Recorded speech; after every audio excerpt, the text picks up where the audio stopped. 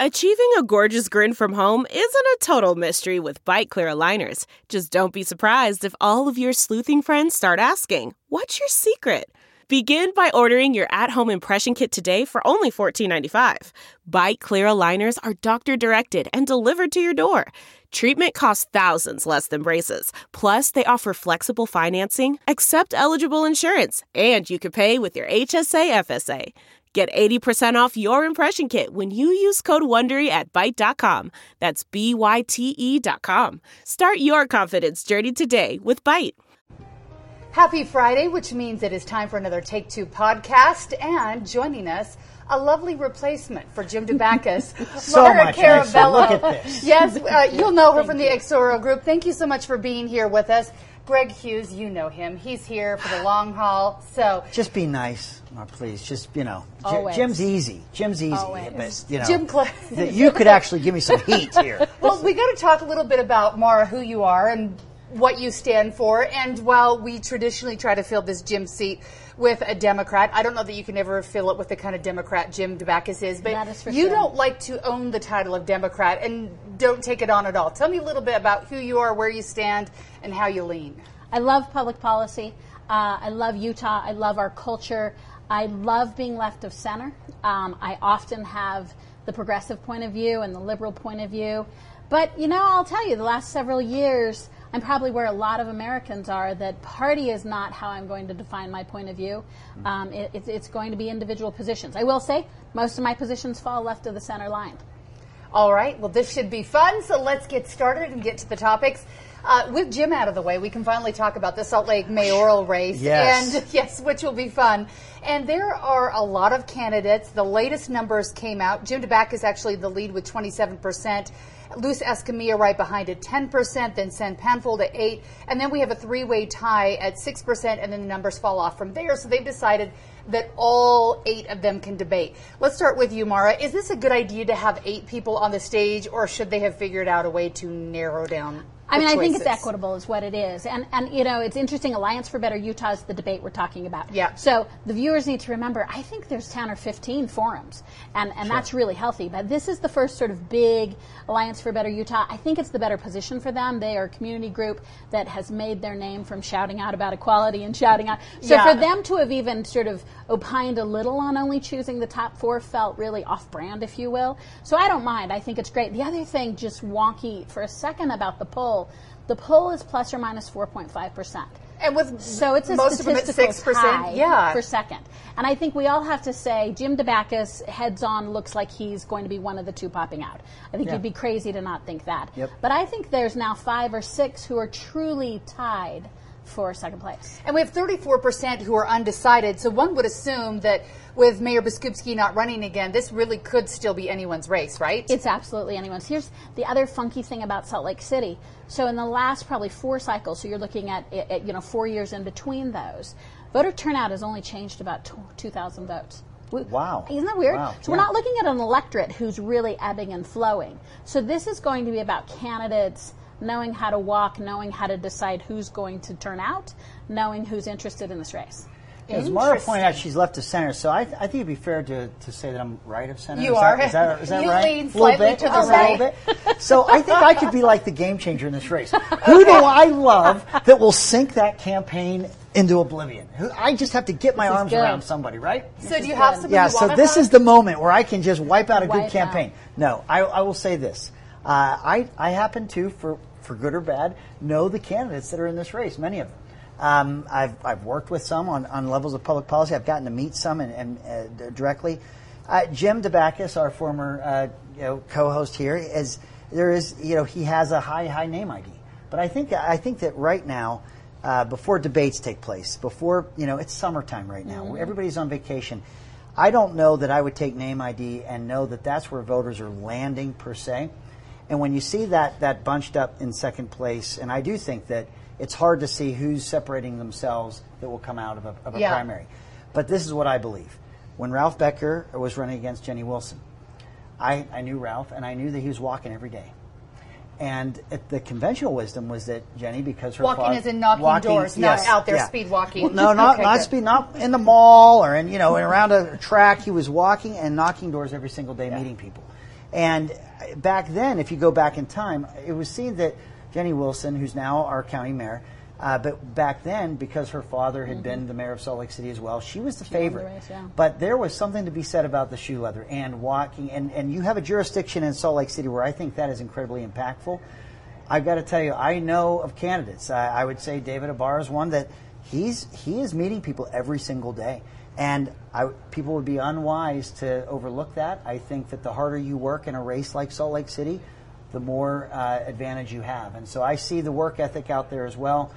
I would not count anyone out at this point. There's a race here, and it's going to be good. And I do hope people get involved, because I hate seeing these off-year elections where not as many people, you talk about just 2,000 people even, it's changed over years. Not a lot of people get out for these municipal elections. Salt Lake City, I think, may be different than others, but I hope they do. When I tweeted out these results from this most recent Better Utah poll, people were saying, well, would ranked choice voting be a better option? Is this something that you think would have helped in this situation in Salt Lake City? They said no to it, I believe. So I've heard both sides. So what ranked choice voting is instead of having a primary where you just take the top two vote getters, because if you look at who didn't vote for those other two, you could argue there's more votes maybe for the rest than for the two that got the highest vote. Ranked choice says, look, pick your first favorite, and then who would you take second and third? And what that ends up doing is that ends up taking everybody's vote into consideration and culminating to the top. And in some cases, you can avoid runoff races if you do something like that. You can, but some people say that long shots have a stronger, more viability because with ranked choice. Yes, because but you wonder. So we have I want to say 2 cities in Utah who took the plunge, and this race is prime for ranked choice. It suits a crowded field. It suits interest. Conventional wisdom would tell you that more people get involved. Just that. Dark horses, people who don't have name ID say, hey, maybe if I'm everybody's third, I can pop up. The hard part about ranked choice is being that first round. Right? Who wants to be the chump in the first field where we're all like, whoa, what's ranked choice voting? Yeah. I can see why if I were in office, I would take a pass at being the first round. But, there's a learning curve. 3 or 4 elections in, I think Utahns, particularly to municipal, I don't know if I love it up ballot, but at a municipal level, I think it'd be good fun. You'd have a broader field. The strategy would really change. You would want to meet more candidates because it's not just one and done. It's a couple of choices. You know, my philosophy about campaigns and elections, I've been involved. I've been a campaign worker and I've been the candidate. Just give us the rules. I think that what happens with campaigns and candidates is you understand the election cycle in which you're in, and you'll be good at whatever that may be. And so I think people like what they know. But I agree with you. I think give me the election cycle that you want us to make our case as candidates or as an election, a campaign team. People will be good at that. They will make that case, and I think that the voters are smart enough to rank who they like. And so I have a lot of people that are really worried about this ranked choice. They think it's a bad thing. I'm agnostic about it. I can take whatever. I am. Until you put it in the gubernatorial race, right. there's so many big names. Show me. Just put the rules out there. We'll go. As long as you know ahead of time. Yep. All right. Governor Herbert is on an adventure right now. He's in Europe this week with a delegation on a trade mission there. For people at home, I see some people on Twitter being like, oh, isn't it nice to be the governor? He's on a fancy trip. And then other people are like, this is important for trade. Trade is important. I was actually looking at something recently with tariffs affecting Utah. And Utah is a state that actually deals with a lot of trade and brings a lot of product in. Does this matter? Are these missions that we need to go on, or are they mostly fun and games if you're the ruler of the state? So they're probably a little bit of both, right? I mean, what I would say that's intriguing to me about them is there's an old adage in public policy that political failures are communication failures. Without a doubt, usually when politicians, if you will, fail, is that they don't communicate. So I would say the key to these are tell the voters what you're doing, tell them why it matters. Herbert's great at this, right? Herbert, why are we talking about it? Because his people released this. Yeah. And his people released their agenda and what they were trying to achieve. And they're probably trying to shape around really just saying it's not a junket. Oh, look at these things we're doing. I think, Greg and I would say they're both, right? I've seen some where I'm like, wow, way to go for that vacay. Yep. And the others I say, wow, these guys were working really hard. They came back. Utah has been the recipient of tremendous deals from these missions. But there's junkets galore out there. So you've been on some of these trips before. Yes, Is I've it been good beat like a times? pinata. Tan lines? Look, I've been on trade missions that I don't bring my spouse. We don't sleep in the same hotel 2 days in a row because we're seeing different cities. I've been to Switzerland, and we met with the parliament members that were handling transportation issues. We met with the people that were handling the mountain transportation and the different. This is what I love about public policy. If you're on the ground and you see something, well, let's take even Rio Grande, the homeless issue. Being there and seeing it and being a part of it is very different than a PowerPoint in a committee hearing or somewhere like that. You understand issues a lot better, and I think that these trips have yielded great fruit. But you're right. You have to have some objectives, and you better have some measurables, and you better show what you're getting for those trips. And so the ones I participated on, we've brought major manufacturers to the state. I don't know that every trade mission does that, but again, how you communicate that. And I think that the governor's in a better position in terms of a bully pulpit to effectively communicate that when you're the Speaker of the House or you're just a legislator or we're just Are there pinata. arguments sometimes to bring your spouses along, though? If I were the spouse at home, I'd feel bad. And I also think that I could probably work a crowd and maybe a foreign crowd a little better with my sidekick. So I don't know. Do you think that maybe husbands and wives should go along sometimes? I'm going to take a rare position because I'm not an elected official. Okay, you can do it. I think politics is honorable. I think the legislature works too hard and doesn't get paid enough for it. And I think it's occasionally okay, as long as you pay for it, as long as you're following the rules.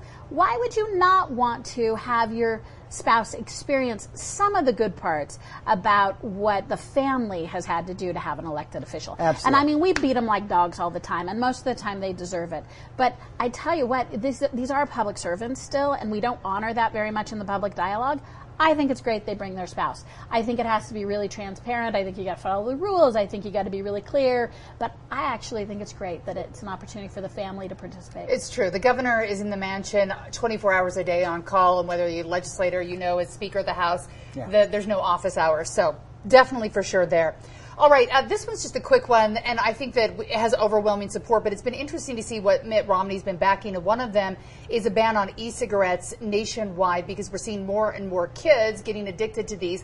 Do you see this? You have a daughter that's sort of in the age group of junior highs and high schools. Do you see kids using these and that it is a problem? I've listened in my house to these great, smart, meaningful kids who know what their values are, and I've listened to the conversations of e-cigarettes not being smoking. Like, oh, that's right. It's just You're great 13, fumes. aren't you? I mean, it's I think it's a political win it's a piece of joint legislation with Udall, and I think it's a great political win, but I also think it's going to be hard to find someone who doesn't say, yeah, e-cigarettes right now. We had controlled the tobacco discussion, I felt like. I mean, I think we were in front of that. E-cigarettes have really slid. The numbers of teenagers adopting those are incredible. Yeah, we treated them like candy cigarettes. Do you remember those from when we were Yes, kids? I You do. could go buy I sure those. do. Sure. I don't know why my mom ever thought it was okay, but we used to buy those. It was a terrible idea. But have kids sort of adopted that they've got these fruity flavors and it's okay? Is it going to be hard, though, because there's always money behind something? Is there going to be a fight from the e-cigarette makers to say, these are fine, let your kids play with them? So, it's always going to be a political fight, as the tobacco issues have been in terms of taxing tobacco. And look, here's the teenagers, I think, are going to be teenagers, and we're going to have acts of rebellion, or we're going to have issues like this that come up. The thing that I find funny is I grew up in an era when I grew up. My grandmother smoked the unfiltered Raleigh cigarettes, and I had burning cigarettes as I was growing up all the time around, and it was not foreign. And the candy cigarettes were cool because my grandmother smoked, and I just thought it would be cool to look like an adult, and that's what I thought an adult was. But secondhand smoke was a big discussion about that, like the secondhand smoke. Well, you don't have secondhand smoke in e-cigarettes. Is there something that's better about vapor than the smoke that's lingering? I don't know.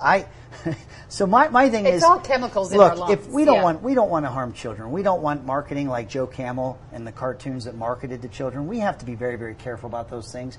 But I do think that in some ways where we were very concerned about the carcinogens and the smoke and the secondhand smoke that was impacting people that weren't smoking themselves, there is something to an e-cigarette that's not having that same effect that I know of, at least. But look, I don't think anybody's going to argue that we should have no regulation on e-cigarettes and that should be a complete pass. I just don't get as worked up about it as maybe some other issues that we see. Other people who care about health. And I let the healthy people care about the healthy That's stuff. right. All right, well, we're on the topic of kids. This one is a tough one. It's been out there this week. Utah oftentimes feels like an island where we don't have as many racial issues in the news as other states do. But right now, we have a story that is important. I can understand where both sides of it are coming from. But we have a 10-year-old boy. He's black. He had a gun pointed at him when he was in his front yard. The police are saying they were literally just out searching for a suspect. They thought maybe he could be it in the spur of the moment. The mom obviously walked outside and saw her 10-year-old. I'm trying to imagine my 13-year-old, 10-year-old, 8-year-old in this same situation. Mara, let's start with you. Are there issues with race in this? Was this an honest mistake, or do we need to ask more questions? I do have concerns that maybe there's been changing answers from the police department on this. Yes, absolutely. There are issues of race. Absolutely, this was an honest mistake, right? I mean, let's be a little complicated about it. So he's 10 years old, and my concern is what we're talking about in terms of police behavior is drawing a weapon. So we moved to a standard where an officer, a peace officer, drew his weapon. That's where I'm like, whew, you drew your weapon. Here's what we know, though, about a plethora of surveys on society. As a group, we must accept that we see young black men as older than they are, as more menacing, as larger. There are studies where they will just show someone's eyes. And the rate of seeing aggression in African-American black eyes is so much higher. So one of the things I think we have to own to get rid of implicit bias, we have to own bias. We have to say, yes, I made the wrong call. Why did I make that call? So I think race was absolutely a factor.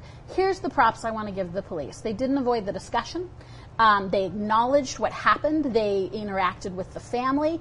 The officer seemed to be a thoughtful person who was trying to do the right thing. And what I object to is simplicity on these issues. I object to who was right, who was wrong. I absolutely think race was a part of his decision-making. Implicit bias, I think that the child being a black kid really was a part of it. But let's be more complicated than that. I don't think you get a pass on continuing to take black and brown communities.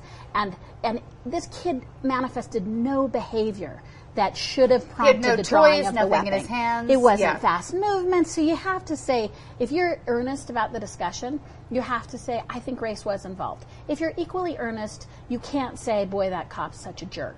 I mean, using other expletives. You have to say, okay, let's unpack this. The first thing I want to unpack is we do have bias. We have racial bias in Utah.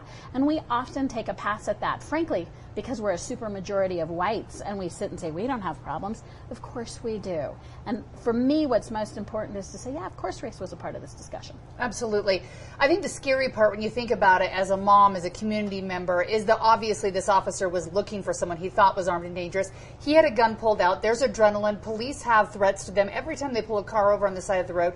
My concern becomes once a gun's out, a gun has a finger there. The finger can pull the trigger and something terrible could happen. What do you see when you've been listening to this happen all week long? So for me, I have an employee or someone that's worked for me for many, many years, almost 20 years, Gulf War veteran, African-American gentleman who's older. The polar opposite happened in that the police were looking for and searching for a much younger person. It's the person's description, other than the race, was completely different than the person that works for me and that I know. I know that story very well because the guns were drawn on him and he was brought to the ground. And it were residents of the building which he was working in who came and explained what they had seen. And it was clearly and only because of his race was he didn't match any other description. And I think that what Mara's saying is right, is that we do see people differently. We are more of a homogenous society in Utah than maybe the rest of the country looks at right now. And people look at those things that are different, and that's not right. And in hindsight, as I've seen the attention brought to this, I wish I could go back and I could have brought more attention to what had happened there. I think it needs to be uncomfortable. I think these are uncomfortable conversations, but we got to have these conversations, and we have to ask ourselves, when we see something different, there is a reaction to that. Let's acknowledge it, as you've pointed out. But it's not easy to say. Nobody wants to think that they're racist. I don't think it comes from a place of hate, but we are treating people differently because of race, and some of that's how we've grown up or what we're used to. But let's drill down on that, because it's not right. We shouldn't be doing that, and I think we need to all be more cognizant. So let's have that discussion. Let it go as loud as it needs to. But let's have it. That discussion's happening today with Black Lives Matter. I believe they're going to be out protesting, asking for this officer to be fired. Do you believe the officer should be fired, or is there a conversation that needs to go beyond that in figuring out how to make sure this doesn't happen again? My fear with that, Heidi, is that you're looking for winners and losers. You want to punish. You want to, and my fear is that you will find a community that will get very defensive if it looks like we are just out to punish and to get a pound of flesh for something that shouldn't have happened. You've heard me say, I don't think that should have happened. I wish I could go back in time and bring greater attention to what I became aware of. Yeah. Because you need to address it. But the only way you're going to address that is if you acknowledge it. But if you're just looking to fire people and you're trying to attach hatred or something that people did not feel, then you're going to get people that are defensive. They're going to argue the other side of it, and we really shouldn't be arguing the other side. And I think it's real. So I think it's fair to ask for something in return. So it's fair to ask for his firing? No, I feel like it's fair to ask for something in return. Yeah. I mean, so it has to meet the measure. But I really get that someone standing up and saying, "Gosh, we've had this really firm talking to, and we've really sussed this out." Okay, thank you, two white guys. Appreciate that. Yeah. So I think it's fair to demand more. I think it's fair to say it's not okay to just hold a couple of press conferences. It's not okay to just lip service it. Sure. But I want to be more sophisticated than this officer needs to be fired. I mean, that just seems, again, it's a serve and volley. Let's address the issue. So, I would demand of that department and that chief that there's tangible, measurable changes, that there's a deep acknowledgement that there is bias involved in it, and that was a part of it. It's not mine to decide that the pound of flesh is firing, and I think there should be more on the table. But I do see the outrage in the community saying, "Oh, so you just get to stand up and say, gosh, we are really sorry about that." That's not enough. So what would the more be? What do you think that this office could do? I mean, you can't assign somebody a black friend so they can sit down with them every day and learn that things are different. So what do you do to change people? So I'll just tell you, like in my household, we talk a lot about police bias. So, I mean, there are organizations out there that are working with police departments that are measuring their behavior. Yeah. So one of the notions in law enforcement right now is this interesting notion that says, boy, racism, we talk about it a lot in America as feelings. How do I touch your feelings other than yell at you and scream at you? But if you can measure bias, can you change it? And the answer in law enforcement has been yes. So let's talk about how you measure bias. Well, they track use of force attempts.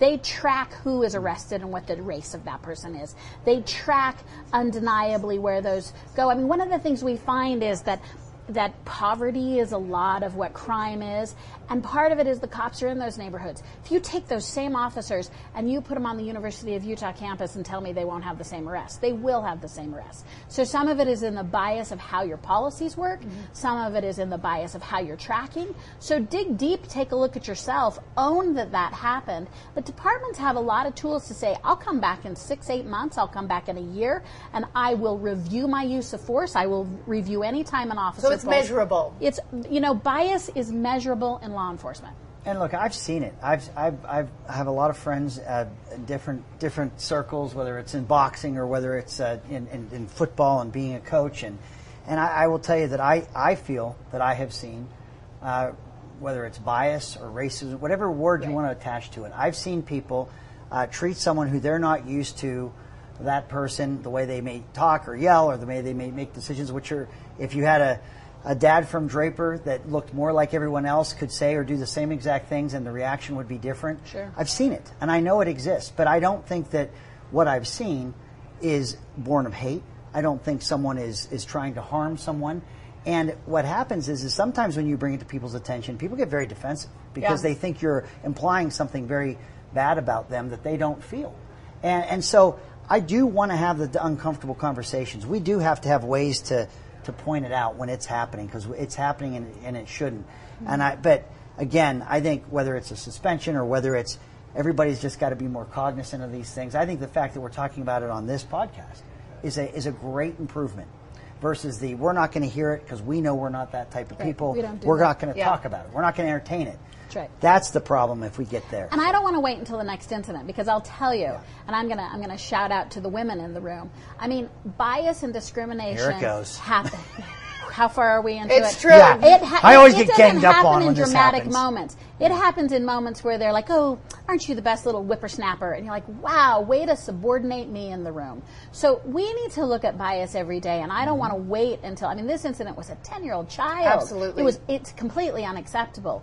But for one moment, not thinking that this doesn't happen to people because of their gender and their race and their ethnicity and their choices of who they love. This happens every day in Utah. So it's an everyday discussion. I mean, it doesn't need an incident like this to make it valuable. No, and I think if we can all go home and talk about it around our dinner tables, having open conversations with our kids and our families, I think it all helps. Well, today, switching gears, here is President Trump's birthday. I only know that. I heard that on the radio when I came Happy in. birthday, Right? POTUS. So you guys are so excited, glowing. aren't you? Right? Are you I know. excited? I know you are. So you don't get a start on this one, Greg, because I know that you want to celebrate President Trump's birthday, as we course. all do, but maybe more so than the rest of us. But President Trump, I feel like feels like he's probably having a great week, but he did an interview with ABC's George Stephanopoulos. I was Snuffleupagus. not Is it Snuffleupagus. It's not Snuffleupagus. That's probably how Trump pronounced it. Probably, That's yes. That's why you're thinking that. So I was a little surprised he actually granted him this 2-day interview instead of just to Fox News. For that, I am proud of him for doing that. But coming out of this clip that we've seen, I think we've all seen it at this point, they're in the Oval Office and Stephanopoulos is asking him about if he got another call from, let's say, Russia or someplace else. Would he tell somebody about it? And his answer was, no, nobody else would do that. Why? Is that the answer we should expect to hear? Because sometimes you get a phone call and nobody needs to know about it. Or are we at the point where you need to say, no, I'm the President of the United States. Somebody higher than myself should know about this. So this brings the plea that my heart gives 2, 3, 4 times a year, a week. In that every time I hear Trump say things like this. So the answer to the question is, yes, I think we should expect the President of the United States to live up to a high moral and ethical standard. But since he continues to take a pass on that, I think I want to say to my Republican friends, you have choices. You have people who can carry your conservative monikers and do it with an understanding of the Constitution, an acknowledgement of the balance of powers, articulation, a deep love of America. You can have leaders who can carry your banner. Because the reply, all things to Trump, are, I know he's this, this, and this, but I love what he's doing. No. I say, find someone who's doing what he's doing, but perhaps in a way that the presidency would be proud. So do you find any way, though? We got to ask Mara this. Okay, so honesty, I always teach my kids, is the best policy. So he's at least honest with us. He tells us, no, I'm not going to call anyone. Do you appreciate that? He didn't actually say that. He didn't say he wouldn't call anyone. He said he might. He was talking to Stephanopoulos. I appreciate that he is a top-of-the-mind guy. Like, he really answered. No one's handled him. That was his real answer. That's and true. He told the truth. He's unfiltered, much like me, where I sometimes think, you know what, I should filter a little. I'm telling you, this is where selective outrage just drives me crazy, because all the things you've just said, I'm not going to say a yeah, but, and he's this way, but, okay? I'm going to tell you. You're already doing it. I'm going to tell you this. You're using your prayer hands. It is only, yes, please. It is only since he has become President of the United States that discussions with people from other countries has become treasonous. I've never heard of it before. We know that the Hillary Clinton campaign hired people from other countries to do opposition research and to pay people. I mean, I've heard that, but they paid them, so it's okay because they paid a transaction for a former British spy to talk to the people in the government of Russia to come up with this dossier. That's okay. Adam Schiff he got crank called by a couple of Russians that said, hey, we got all this dirt on Trump. And he said, okay, let's have you talk to the FBI. He was more than happy to talk to these foreigners or these people from other countries. Look, let's just pick a rule and then we all live by it. If I can hear, and this is like a YouTube recording of Adam Schiff, Congressman Schiff, who's now the head of the Oversight Committee for the Democrats, from February of 2018. So this isn't like it came up now.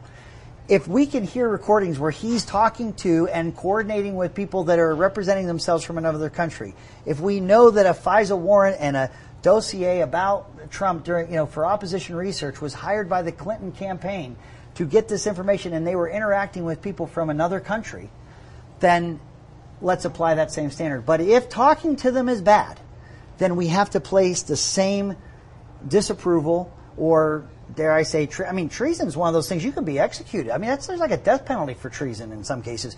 It's that serious. If that's what we're going to associate with his hypothetical, because he ended up saying, if it's Norway, everyone wants to keep talking about it being Russia, but he walked through a scenario with Norway in that interview.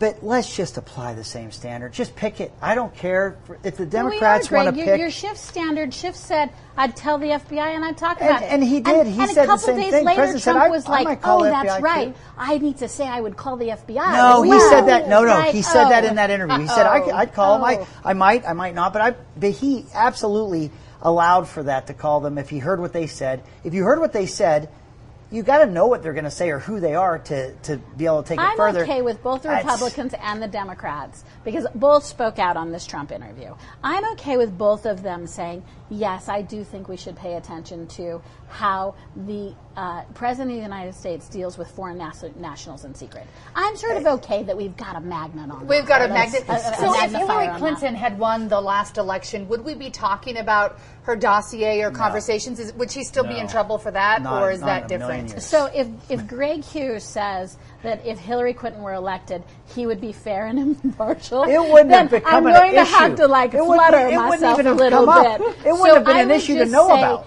That yes, she would be. I mean, she was under scrutiny. He was under scrutiny. You know, I think right now the dialogue, the tone that's being set in Washington. I agree, but I think you and I would differ from what sources it's coming from. But I really do. I think this president is incredibly honest. I think he's talking about. He's giving you his absolute answer, and I don't think it's inconsistent with things we've seen from others that have spoken to people from other countries who have. Do you remember when Mitt Romney said one of the biggest threats to our country is Russia, and President Obama's response to that was the 80s called. They want their Cold War back. He completely discarded anything that would be negative about associating with. You thought he did a terrific job on this interview. Well, you were like rock star. I thought that Donald the time. Trump again. Listen, I didn't have any problem. I found it to be absolutely accurate, and I thought if you have a problem with what he answered, then you definitely have a problem with the dossier and Clinton's campaign hiring former spies and coordinating with the Russians with this information they were getting to put in that dossier. I mean, you're almost in. If there's such a problem with the hypothetical he's describing, then the reality of hiring these foreign agents and people has to be even worse. But you know we're talking about the sitting president of the United States, right? I mean, I want to be clear on sort of perhaps something I should have said. I never took offense that she hired a former British spy and that they worked with these Russians for this information. What I had a problem is they used opposition research to get a FISA warrant. I don't think that was, and it was unverified information, but never in that calculus did I go, they talked to someone from Britain. And I appreciate that. And she's doing whatever she's doing right now. And Trump's answer was, if I heard from someone from Norway, I wouldn't be red alert if I heard from someone from Norway. Do you think Norway's a hostile country? Do you think that would? Would you call? Would you call watching B-roll? And this is like classic Trump right now. You're like, look over people here. Everywhere. No, that's how he answered it. He answered it with that example of Norway. He answered it with Norway. I know he did. I'm sure there's some sketchy Norwegians I don't see out anything there. scandalous about that. You never know. Norwegians. There's naughty people everywhere. Okay. I will start looking at those Norwegians differently. I will start now. They do have salty licorice, and I love that. Okay, so we ended this podcast with a cliffhanger last week. We didn't know where the tariffs were going to go. Let's talk tomorrow first and see if President Trump got a win on this. Here we go. So President Trump got some agreements that there would be about 6,000 troops headed down to the southern border. Them out of his coat pocket. Right, and some other changes that are going on. Are these wins for Trump in that he was like, you're getting tariffs or else I'm putting you in timeout? Were these things that would have happened otherwise, or did his tactic of tweeting you're grounded work? So, I think Trump would say he had a win this week. I think for Trump, wins are about tweets and political dialogue. Is America in a great place for his strong leadership on Central and South America and Mexico? No, from my point of view, they're not. He doesn't seem to understand who pays for tariffs, which I find really concerning. So I'm going to see that there's probably a PR victory for him this week. He certainly loved it. It's his kind of television. And what's happening with his kind of television is half of us are turning it off and trying not to be in the fetal position. Half are doing whatever Greg does when he sees doing victory dances. Yeah, Saying, are way you to go. totally killing it? Like, of the course. hips don't lie? Oh, But come on. It was not it a is. win for the United States. I think, yeah. I mean, my I think child, it was a tactic my child would do, in which I'm saying, yeah, well, my homework is totally done. Well, where is it? Well, I can see it because I can, I mean, he's the fake No, they pulling signed out an of agreement. stuff. They signed agreements, right? And yet, I don't know. I mean, Yeah, wouldn't well, one show so us here's that agreement? I do believe that that the difference between whatever theoretical work they were going to do at the border The versus serious this people was are that they doing were some signing serious these work. agreements. They talked about the 6,000 troops. They talked about just ending the bank accounts of human traffickers and all those things. And I thought that they memorialized that with signatures and agreements. This is the issue, and we've talked about this. I would love for Congress to do its job. I would love for there to be something happening on the border that is more sane, that is more orderly, that has a wide gate. Have a wall or have a fence, but have a wide gate and allow people to come through. We do this when we go to other countries. There is a scrutiny that goes on. There's nothing wrong with that, and I think we should be working, Mexico and the United States, collaboratively on that. I'd love for Congress to take the lead and come up with some of those solutions, but in the absence of that, I thought that the president putting something like tariffs as an issue that he has the power to influence really did bring it to a head, and I think that he did get better cooperation. Now, what I hear is, well, that was an agreement that was already going to happen. It reminds me of when Ronald Reagan, when the Cold War ended, and we saw the USSR break up. Everybody said Ronald Reagan was never right. That was always going to happen. That Cold War was always going to end. It was a bad economy. It was always going to happen. He just got lucky. He was in the right place at the right time. That's a great defense. You can always criticize someone that it'll never work. Those tariffs won't work. It'll never work in Mexico. The Cold War is never going to work. And then when it does, well, it was already going to happen that way. With the Soviet it's an airtight Union defense. who I was give you armed that. Against our friends from Mexico, and I love that we don't address why people are flooding in. I mean, Yeah. people are flooding into the United States the same reason people were buying guns under Obama, because Trump has made this a situation in which they're concerned about egress and ingress. These are our friends. These are people, and when we talk about violence and crime. Let's talk about our insatiable need for drugs on the U.S. side. Oh, no, I not on give the you that. Mexico I side. absolutely give you This that. was Sure. happening with or without Trump. This was yet another grandstand by Trump to take credit for serious-minded people, and then he makes it stupid. Nah, so I I'm do going to think- give a nod to the people brokering the long-term Okay. bureaucrats. Right. I'm going to give a nod to that. I still Right. think America is being driven by these well-intended public servants, but Trump, it was a Here's the fumble. thing. Much of what you just said, I can't disagree with. Last word here. Yeah. So, but here's the issue for me. It's hard for me to understand an immigration law and policy and procedure that the rest of the world has to adhere to. That I think is far too arduous. I think it is. It begs for the illegal immigration because it is just too hard. I've participated in the citizenship swearing in, and it's one of the most emotional and one of the most inspiring meetings or events I've ever attended. It's fundamentally unfair to the people that are trapped in a process that is so arduous and so long and really prohibitive, while others come through uninterrupted. We got to make that fair for everybody, and that's really at the heart of why I want to see an orderly border. I want to see that process make sense, and I honestly I think that should be more of a bipartisan issue than I think it is. But look, that's We what need I to- have. People naturalized. Yes. You I agree. should lead that. I totally agree. Yeah, I agree. All right, we need a whole other show for this. The good news is it is President Trump's birthday, so he's 1 year older and Happy birthday, wiser Mr. President. too. And so with wisdom comes good decision making. So thank you, Mara, for joining us. You've been Absolutely. fun to have. Greg, thank you for sticking around. We will be back at it next Friday. Thank you so much. You can subscribe to the podcast and listen. Thanks so much for spending your Friday with us.